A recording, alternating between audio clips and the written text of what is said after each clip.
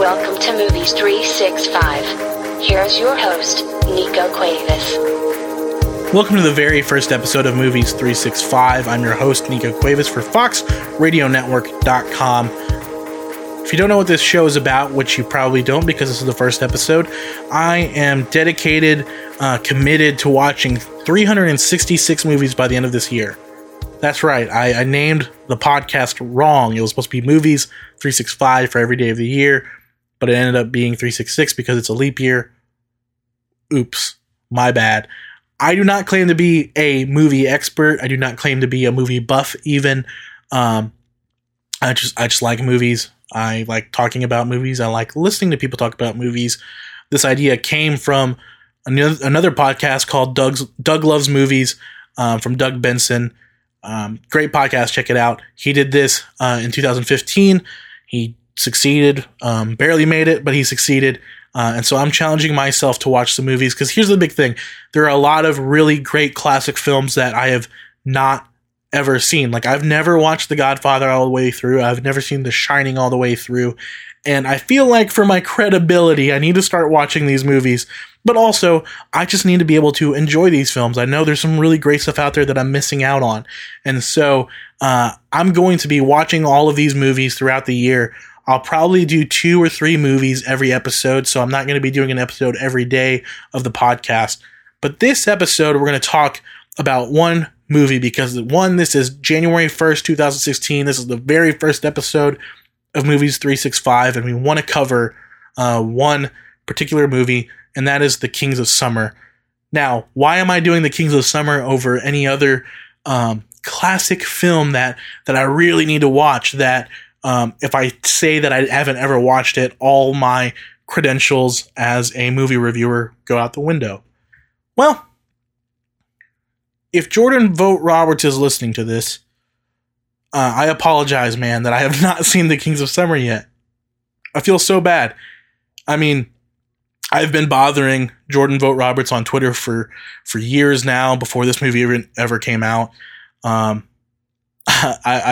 been supporting his work for a long time, but I just had not seen The Kings of Summer. It was one of those situations where I live in a small town, and this movie never came to our theater, and so I had to wait for it to release, and then I bought it on Amazon, and then I just never came around to watching it. I feel so bad.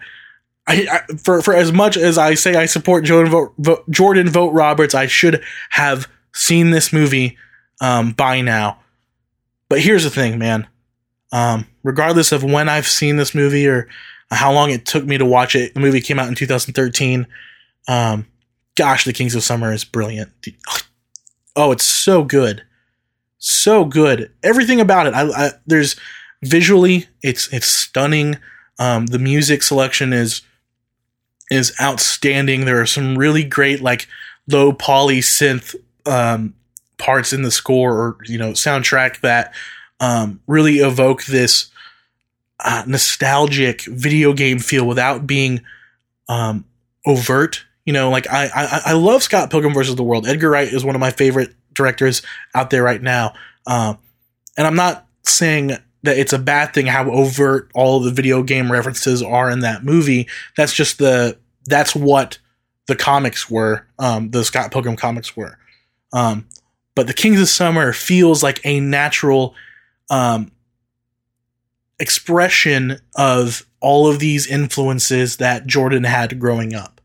And it's very similar to the stuff that I was kind of into growing up. Like, a lot of this does feel like, sort of feels like The Goonies and Stand By Me and those type of films. And The Kings of Summer is such a brilliant coming of age tale. I really don't think there is anyone that I would not recommend this movie to. I think this movie, this film works so well and should be in everyone's collection. I really do. I think everyone should have a Blu-ray DVD copy of The Kings of Summer. It's fantastic. I think anyone who grew up watching The Goonies and Stand By Me would absolutely love this. Would absolutely love this film. And here's the thing: it really, the movie really rests and relies upon how good the kids in this movie are. Now, The Kings of Summer is about a couple of boys who are kind of getting fed up with the oppression of their parents and decide to run away and live on their own in the woods. And I won't say anything else about that because I think you should just watch the movie and enjoy it. But the kids are so great in it. You have the characters Joe, Patrick, and Biagio, who Biagio steals the show. He's an amazing character. A lot of these films that you see, these kind of coming of age tales that come out, they can be very, how do you say, cookie cutter, and there's a real risk of creating this type of character and this type of character. But each of these characters in the film, whether it be the main, the stars of the film, or whether it be supporting roles, they all feel like they're living and breathing people. There's a moment where Nick Robinson's character is talking to his sister, who is Alison Brie, and there's a moment where the dialogue in this it's like the split second. I don't even know how to describe it, but it felt so real and genuine. It almost felt like I was watching a documentary for a split second there. And I don't know. Fantastic job, Jordan. Fantastic job for the cast as well. This was incredible. Also, probably the prettiest coming of age tale you'll ever see. It's weird. Like I really enjoyed the movie Super 8, directed by J.J. Abrams. But I think this succeeds everywhere where I kind of wish Super 8 would have focused on. I wish that we would have been able to dig more into the relationships of the kids, and this really does that really well. And now the kids in here are I keep on saying kids. They're teenagers. They're a little bit older, so they're having some really complex issues. And man, it's just so good. Speaking of the supporting roles, here's the thing. If you are a fan of comedy, like not just in general, everyone likes to laugh, but literally everyone is in this film. I mean, Kumail Nanjiani is in this movie for probably 2 minutes at the most.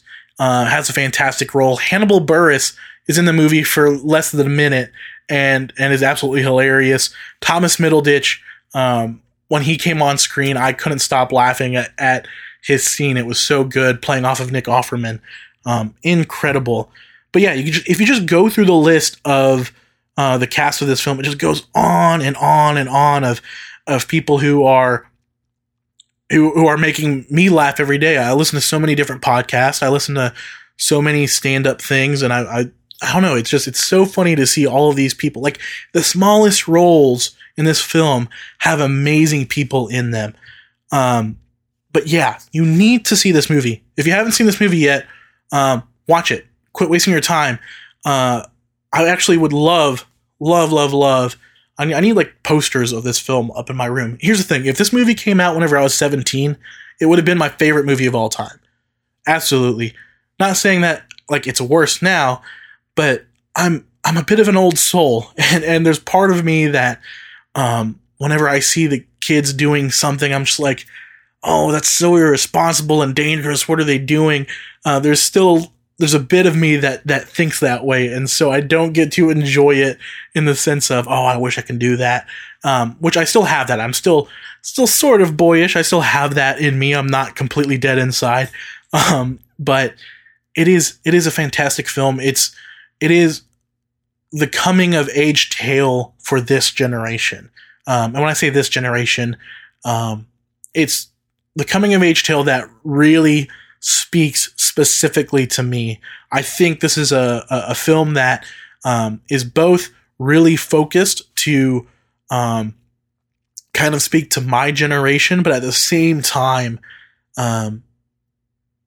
continue kind of that legacy and be universal and be this movie that is it is timeless. There are certain things and certain references that happen in the film that are very specific in time. But the movie does feel like you could have shown this movie in 1987, and people would have been like, oh, "There's some weird sci-fi elements into it, but it's a believable future." Like, no, it is a very timeless film, and I absolutely love it. Kudos, Jordan Vogt Roberts. I'm so excited to see your next film, which is Skull Island, which will be coming out in 2017? I'm so excited for that. I'm excited for the rest of this podcast. I'm going to be watching some more films. Hopefully, if all of these films are anywhere near as good as The Kings of Summer, we're starting this podcast real well. I'm really looking for the rest of 2016 if the rest of the movies can be this good. It's amazing. It's amazing. Yeah, I absolutely love this movie. Check it out. You can listen to more episodes of this podcast on on foxradianetwork.com/movies365. Well, whenever more episodes come out.